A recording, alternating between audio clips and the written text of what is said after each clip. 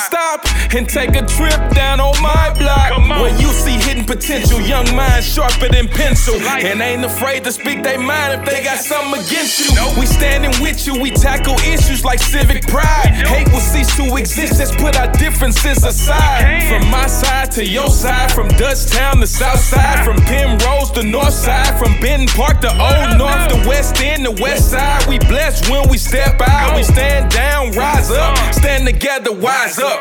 This is Stitchcast Studio, produced by St. Louis Story Stitchers in St. Louis, Missouri. This is Stitchcast Studio Live. In our latest episode recorded at Shaw Nature Reserve, we feature master storyteller Bobby Norfolk. Listen closely as he takes a deep dive into the natural origin of prairies and his immense experiences with nature. Check it out. They say who that, but you already knew that. That be them story stitches. Story stitches, story stitches, story stitches, story stitches. This is Bobby Norfolk, and I am reaching out to you from the Dana Brown Overnight Center at the Shaw Preserve in Gray Summit, Missouri, and let's get busy. Why don't we start from the beginning? The beginning is when the First Nation indigenous people populated this land. They say that according to legend, they came across the Bering Straits from the other continents when all these continents were bunched together. And then as tectonic plates started to shift, the 7 continents began to expand around the planet. And then the oceans came in. And then the migration of human population began all over the planet Earth. We have 4 elements that we deal with when we talk about nature and the prairie. We have water, the earth, the wind, the sun, and I want to talk about, first of all, the earth. The earth is not dirt, okay? That's what's under your bed. When you talk about plants and what grows the prairie, it's soil. Because I remember vividly when I did a program for the St. Louis Zoo, somebody had called and asked one of the ecologists if they had any dirt to spare. I said, well, we don't have any dirt, but we do have soil. So let's be clear about that distinction, first of all. Then there's the wind. That's what creates all the different temperatures and the jet stream. Sun sits 93 million miles away from Earth, light traveling at 186,000 miles per second. It takes 8 minutes for that light to reach the planet. And then we have water. Time is like a river. You cannot touch the same water twice because the flow that has passed will never pass again. And that is to say the Continental Divide, the Rocky Mountains as we know it now, that Lewis and Clark encountered when they got with the Shoshone and the Mandan Indians and all the other nations that lived out in the Pacific Northwest, what they found out that geographically the Rocky Mountains is a continental divide. And so all the ice and snow that melts and goes east finds its way to the Atlantic Ocean and the Gulf of Mexico. And all the water that flows west eventually finds its way down to the Pacific Ocean. When settlers started to settle this land we now call America, they had to leave St. Louis, and so they got outfitted and supplied, and they left St. Louis in May, and they walked 20 miles a day. No such thing as a train back then, no cars, no station wagons, certainly no airplanes, and they walked 20 miles a day in covered wagons. So they had several trails that they traversed over, the Santa Fe Trail, the Oregon Trail, the Overland Trail, and every night, without fail, night comes. And when nighttime comes, there were no street lights, no car lights, no flashlights. And so the only thing that people saw, darkness. And in that darkness, on a clear night, you could see this huge white band called the Milky Way, part of the Milky Way galaxy that we are part of. Trillions of stars, also called suns, solar systems, all banded together. And that's how storytelling came about, because when you started lighting the campfire, everybody had all their little meals, which was usually beans and rice and biscuits and some of that coffee that was so strong that you threw it against the wall and it stuck there. And then they told stories until the sun would rise. There was one party that was not so lucky, let me say. They were called the Donner Party. The Donner Party were told that they could get a shortcut across the Sierra Nevada mountains, and they could get all the way to Oregon and California before the October snows. It didn't work. They got lost up in the high Sierras. And when they got lost, it snowed 18 feet, not inches, feet. And so about 150 people were stranded for about 4 months. The food ran out. Then they ate the livestock. When the livestock was gone, whoever died in camp became dinner. And so they learned some important lessons about going across what was called the Great American Desert. And let me back up. The Great American Desert. The breadbasket of America right now are the Great Plains. That's where all the prairies reside. But people thought back in the 1840s, 50s, 60s, 70s, and 1890s that you had to get across the Great Prairie to get to the promised land of California and Oregon. And then later on, they found out, oh, this is a breadbasket. I guess we can stop here in some of these western states and stake claims. But little did they know or care that there were other people living on those lands before they came across the Great American Desert. Some people call it home. Those were the indigenous people. And these indigenous people, they knew about the 4 elements of nature. They knew about the 4 directions. So 4 was a mystical, it was a very sacred number to them. You have the 4 seasons. Some people think that summer is the first season. First season is spring, the birth of nature. You are an infant nature. And then as summertime starts to come, nature becomes a teenager. And then when fall comes, that's when the gray comes in our hair, people, and we gain wisdom, some of us. And then winter comes, and that's the death of nature. Oh, but the great cycle continues because what goes around comes around. Because after winter comes what? Spring. And so the cycle continues. So the native people knew about this. And so when they built the teepee, let's have a spelling bee. TP is phonetic. When you learn it in school, T-E-E-P-E-E, TP. But the native people spelled it T-I-P-I, teepee. Translation, place in which to live. And they built the teepee, and the teepee was a construction of the woman. It was the woman's property. The man owned the horses. The woman owned the teepee. Not too much has changed in society, has it? A woman owns the house, man owns the car.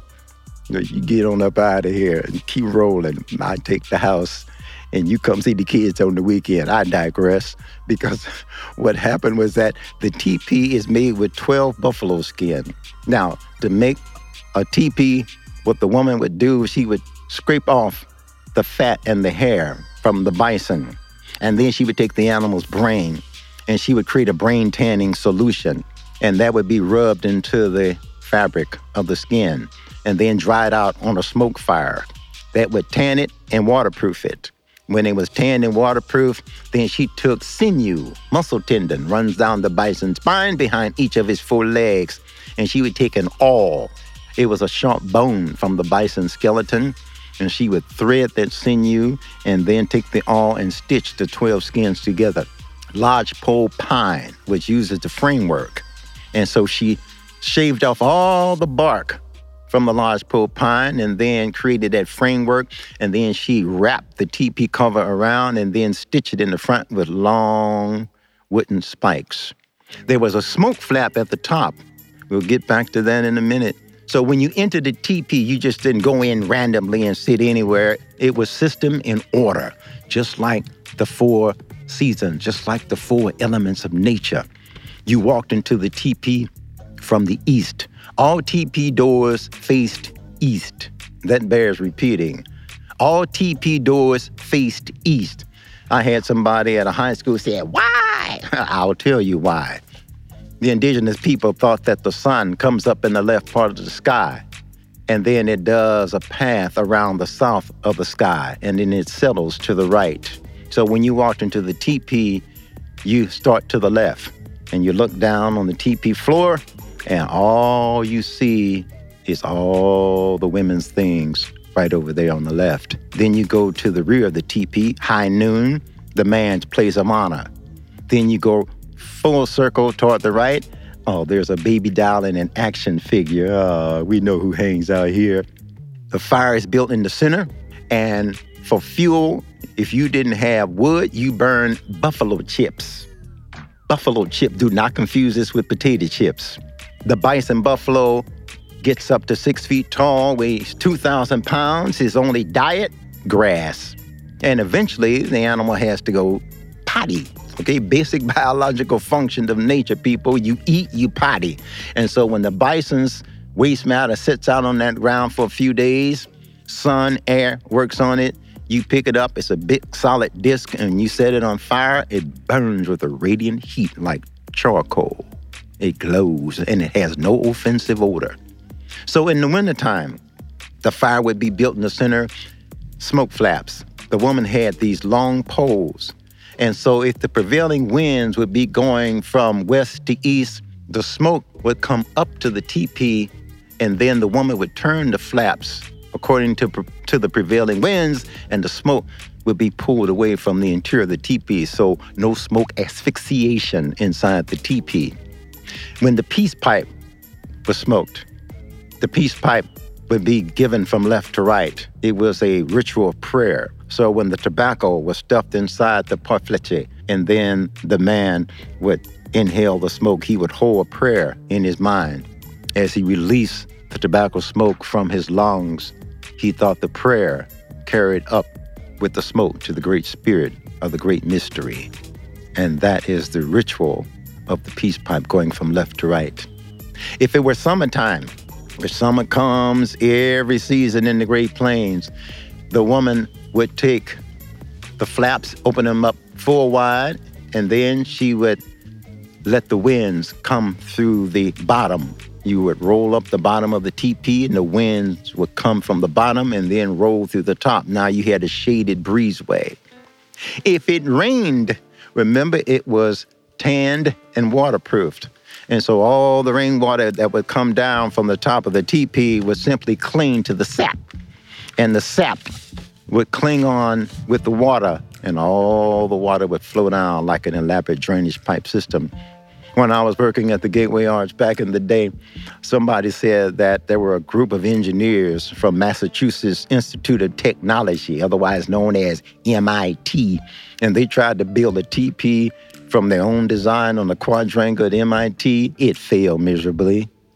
When the United States Army started going across the Great Plains to settle the West, so to speak, they had Army pup tents. It was miserable all 4 seasons of the year, whereas the teepee was comfortable all 4 seasons of the year. An inner flap could even be put into the teepee, and so that inner flap would hold in the heat even more. And so if you were on a hilltop and looking down at the teepee village at night, it would look like these glowing candles, like people when they're trying to make their way to a party at somebody's house at nighttime. You would see the glowing teepees. It made a beautiful, beautiful sight at nighttime. So when the teepee was dismantled, everything was rolled up. It was put on the back of the horse, and it would then go with the horse and the native tribes to another place. If people got sick, the prairie plants was their medicine. There was no CVS, no Walgreens, and so the earth was the medicine itself. That is the power of the prairie. And they found this out all over the planet through cause and effect. If you eat the wrong plant, you die. You eat the right plant, you live. They didn't have any doctors or pharmacists to tell them that. It was all trial and error. And so today, when we have all of these different weeds, as we call them, the weed is a definition for a plant that humans haven't found a use for.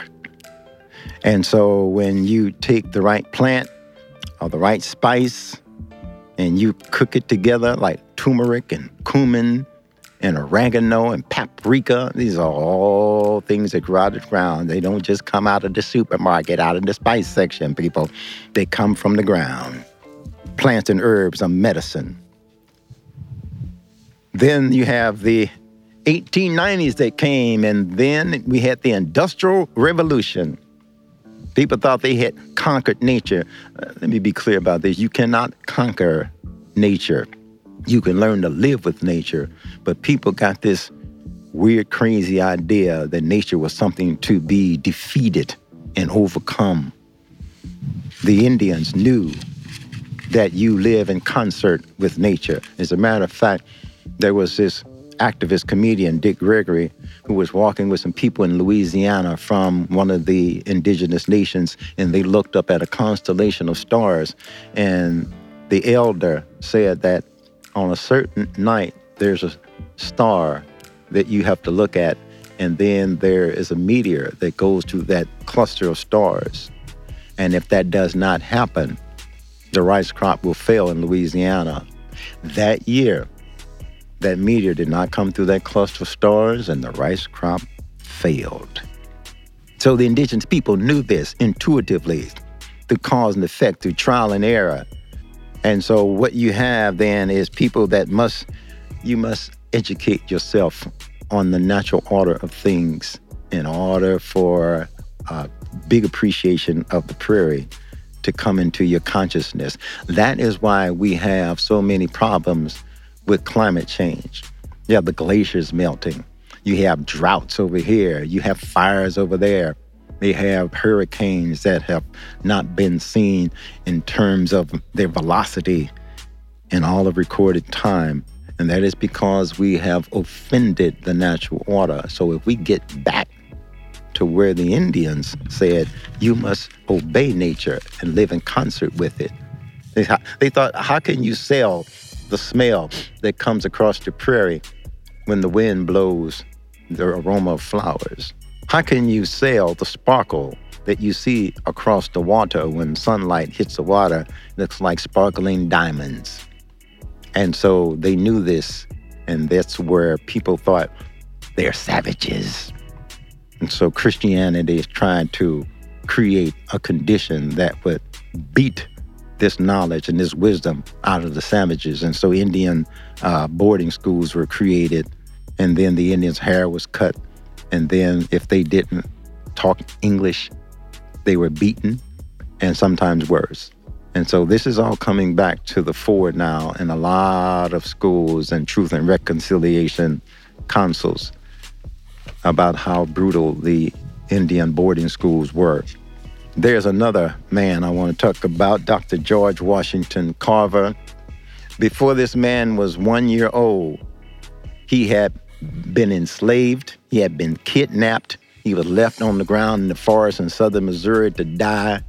And then he was emancipated in 1865, all before he was 1 year old. Went on to become one of the most creative chemists in all of recorded time.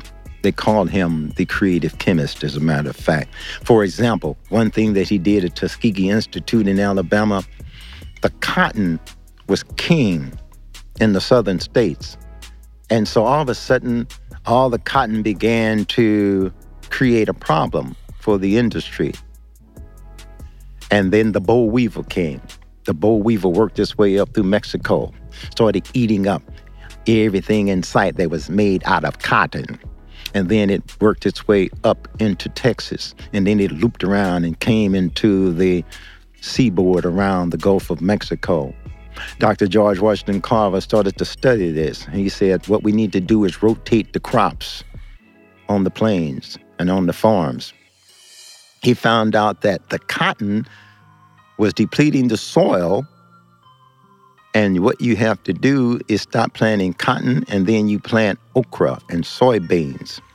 You plant sweet potatoes, and that is what happened. And then peanuts. And all of those different crops like peanuts and soybeans and okra put nitrogen back into the soil. When that nitrogen replenished the soil, boom, the crops grew. And that's what makes him one of the first organic farmers that we know in history, especially in these United States. There are some quotes in terms of how some of the people viewed the Great Plains. George Catlin in 1841 said, The prairies burning form some of the most beautiful scenes that are to be witnessed in the country, and also some of the most sublime. Every acre of these vast prairies being covered for hundreds and hundreds of miles with crop of grass, which dies and dries in the fall, burns over during the fall and early in the spring, leaving the ground of a black and doleful color. In the National Park Service, they have what's called prescribed burns. And you have to be very careful about these prescribed burns, because if you're not careful, you can burn 2 states down very easily. And so they wait for the winds to die down, and they call it the doldrums. When there's no wind, then the wind can't carry the fire across thousands of acres. And so you burn that underbrush. And then when the underbrush is burned, it regrows and replenishes the soil and all the crops that have been seeded from the winter before. So the native people knew this too about prescribed burns, and they set these little fires on purpose to regrow the seedlings, to grow more powerful and more abundant crops. Sir William Francis Butler, 1872, said, and I quote, "No ocean of water in the world can vie with its gorgeous sunsets. No solitude can be equal to the loneliness of night-shadowed prairie. One feels the stillness and hears the silence. The wall of the prowling wolf, aroo, makes the voice of solitude audible. The stars look down through the infinite silence upon a silence almost as intense. This ocean has no past. Time has been naught to it, and men have come and gone, leaving behind them no track, no vestige of their presence." That is why in the national parks, they say what you take into the park, you bring it out. You don't want to leave trash and debris and refuse all over these national areas. You bring it in, you cart it back out. Because if you don't, then you destroy the natural order of things. Sir William Francis Butler, 1872. The great ocean itself does not present more infinite variety than does this prairie ocean of which we speak. In winter, a dazzling surface of the purest snow. In early summer, a vast expanse of grass and pale pink roses. In autumn, too often, a wild sea of raging fire. The idea of leaving St. Louis and going across 2,000 miles to get to California and Oregon is part of the United States Great American Experiment. And you don't even have to go west of St. Louis. I was working with a principal at a school in Illinois near Chicago, and I was going past these huge fields of black, rich soil, and I had never seen soil that rich and black before. And I asked the principal as he was taking me to his school, I said, "How is that soil so dark and black?" He said, "That is how soil originally looked before people started putting chemicals in it, trying to kill the plants that were invasive or the insects that they wanted to destroy to make more crops. And then they covered over all this black, rich soil with strip malls, subdivisions. So all of this rich soil now was covered with pavement. And then when the sun hits that pavement, what does it do? The natural order of things, it reflects the heat. So now you can't grow because there's pavement covering the soil, and then the reflection coming back from the sun creates a condition called climate change. So what we need to do, if we want to survive this century, we need to understand all these things very, very carefully and live in concert with the natural order of things, because we don't have a second chance at this. And you can see this from space. You have people now looping around the planet, and some people, I don't know how we got back to the 15th century where people think the Earth is flat. There's a group called the Flat Earth Society. They actually exist. And when these satellites that carry humans around the planet at 17,000 miles per hour, they see the curvature of the Earth, and they look back and they see that we're all one. We're not separate entities. We're not separate continents. We're not separate nations. We're not separate religions and races. We are all one on this big blue marble, the planet Earth, made of 75% water. And then it's curved.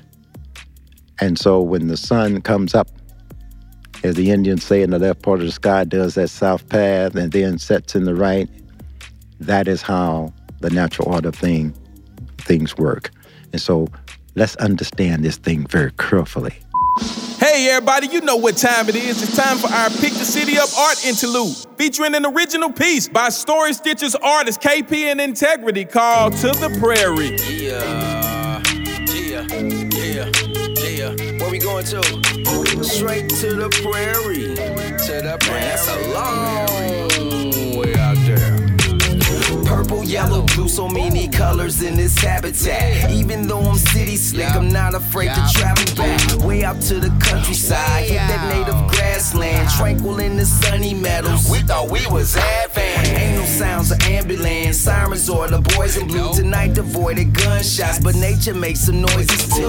The moist dew saturates the green pastures, which flows like the motion of the waves in the ocean. To master this environment, acquiring and managing, restore it to its original state that it was planted in. So if the planet ends, at least you saw its majesty. Put your phone on airplane mode and we'll be right back after these messages. Reception is a barrier, connect for real. The wilderness is therapy, escapism that let you chill. Historic regions where the wildflower stretches, warm season grass species, territory so precious. Come on, let's take a ride, hop in the car, take a drive to the prairie, where the grass always green on the other side. At the prairie, let's go. Come on, let's go. Let's go. Come on, let's go. Let's go. Come on, let's go. Let's go. On the adventure, let's venture through green pastures. At the prairie. Solidarity, nothing but smiles and laughter. At the prairie. Let's go. Come on, let's go. Let's go. Come on, let's go. Let's go. Come on, let's go. Let's go. The Great Plains, so amazing. Tall grass, nearly 6 feet. None woody acre after acre. Take a quick peek. You ever see the stars at night without traffic and street lights? It's like we in the Milky Way without passing that peace pipe. Coyotes and coyotes, prairie dogs and buffalo. Educate and investigate, cause it all depends on what you know. So cultivate and we procreate. We indigenous to the stony state. We authenticate, but we demonstrate, and it's just one rule. Don't be fake. This rich soil substrate is glaciated like ice age. I think I need to get away from my hood where I stay. We protect that wildlife. The game is restoration. Trees is only 10% cause they keep them fires blazing. Domestic tranquility. Let's medicate and we feel the breeze. Burn the trees and we hunt with ease without maples, oaks, and hickories. Native Americans settle the land and the prairies are evidence of it in fact. Nothing is stressful as life in the city. Get up on the highway cause I'm going past. Let's take a ride, hop in the car, take a drive to the prairie, where the grass always green on the other side. At the prairie, let's go. Come on, let's go. Let's go. Come on, let's go. Let's go. Come on, let's go. Let's go. On the adventure, let's venture through green pastures. Solidarity, nothing but smiles and laughter. Let's go. Come on, let's go. Let's go. Come on, let's go. Let's go. Come on, let's go. Let's go.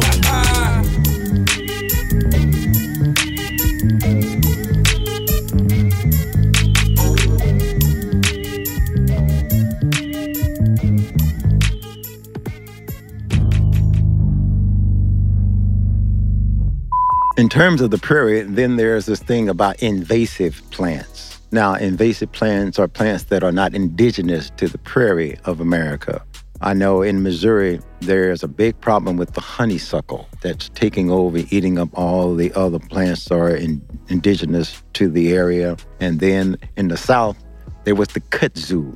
kudzu is a plant that just chokes off everything that it encounters. And so it's mostly when I was living in Atlanta, I saw the kudzu just overtake every single thing there. And so there was this big push to root the kudzu out. And what Dr. George Washington Carver taught, if you want to use a plant from the prairie very carefully without injuring the plant, you have to take your thumb and index and you push it into the soil and you try to find the root system. And then you pluck the plant and you leave the root system intact, because a lot of the nutrients and the minerals and the vitamins are not so much in the flower or the stem as it is in the root of the plant itself. And that's why they call Dr. George Washington Carver the plant doctor. He knew exactly how much soil to put in a plant to make it thrive. If the plant needed more sand, he knew how to put more sand into people's plants.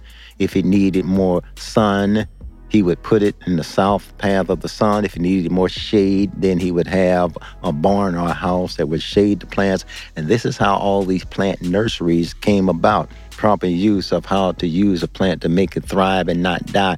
I heard people say, I don't have house plants. Yeah, I just kill them all. And so you have to have a knowledge of how these plants operate in the natural order of things. And then you have the bison and its hooves. The bison hooves were natural plows.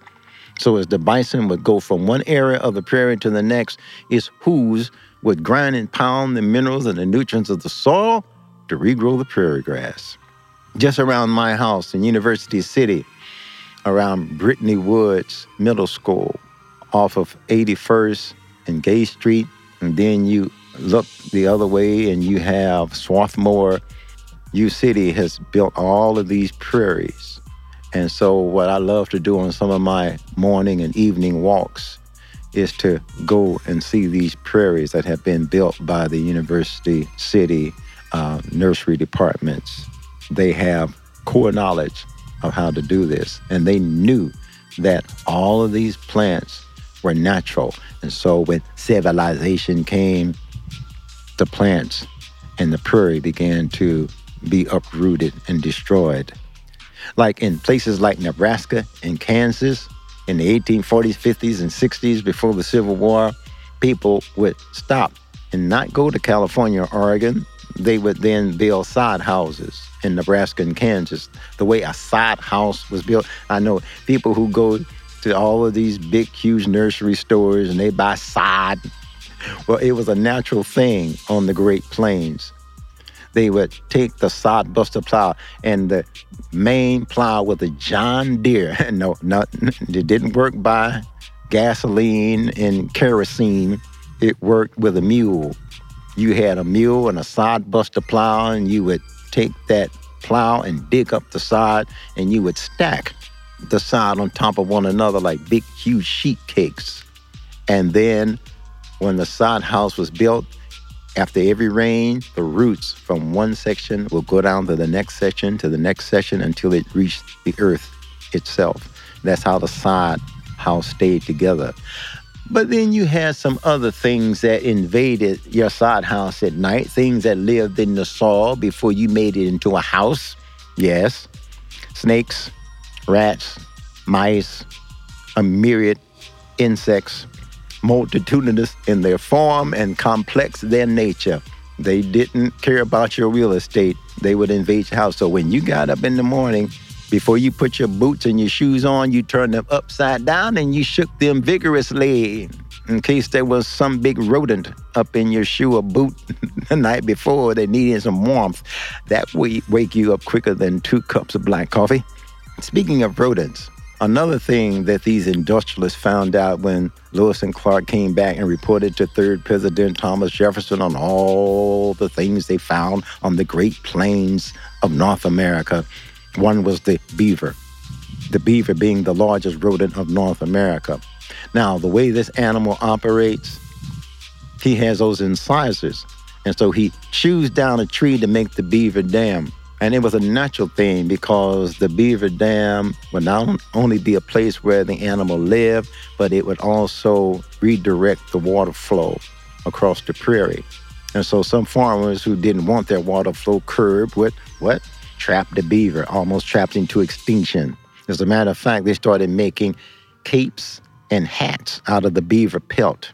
And so this became a big industry in London and New York, beaver hats and beaver capes. And so when the animal would chew down the tree, he wouldn't eat the wood, he wouldn't eat the bark, he would eat the substance underneath the bark called cambium. And that was the nourishment of the beaver. And if that animal did not chew down trees to make the beaver dam, those incisors from the bottom and the top of his mandible would grow, lock his mouth shut, and the bottom incisors would go through the roof of his mouth, puncture his brain, and kill him. So he has been ordained by nature to chew down the tree. Now, when he chews the tree, he has to sit back on that big flat tail. It was like a rocking chair that Miss Susan wanted me to sit in a little while ago, but that was the tail that the animal sat down, and it was a rudder. When the animal jumps into a lake or a river, the beaver tail was a rudder that pushes him across the water. And so the beaver pelt, when it was used in New York and in London, became a fashion phenomenon. In the meantime, this animal was trapped to near extinction. And the only thing that stopped the beaver from becoming extinct in the Americas, the silkworm. People found out that in China, there's this worm that can create silk. And the silk became hats and capes now for the aristocracy. And so it was a fashion change that stopped the largest rodent from North America from being extinct. There are so many things that happen that we need to understand about the natural order of things. People was hating the wolf, and they started killing off the wolf. And when they killed off the wolf, what happened? You had more rabbits and more deer proliferate. And so there's this balance of nature that we have to understand, and we cannot talk about science being more powerful than nature. I know some people think that science is the one and all, the alpha and the omega, but it is nature that rules. And so the natural balance is what we look at when we view all these things across the Great Plains and how things come and they go. And speaking of coming and going, I have come, now I must go. Thank you for listening. And last but not least, we want to give a very special shout out to the Stitchcast Studio sponsors. Stitchcast Studio Season 2 in 2021 is sponsored by the Spirit of St. Louis Women's Fund 3-year grant from 2020 to 2022, Arts and Education Council PNC grant, and Lush Corporation's The Charity Pot. Peace in the Prairie is presented with support from Missouri Arts Council, a state agency which receives support from the state of Missouri and the National Endowment for Arts. Additional support is provided by the Spirit of St. Louis Women's Fund, Missouri Foundation for Health, City of St. Louis Youth at Risk Crime Prevention Grant of 2020, Stewart Family Foundation, and Kranzberg Arts Foundation. They say who that, but you already knew that. That be them story stitches.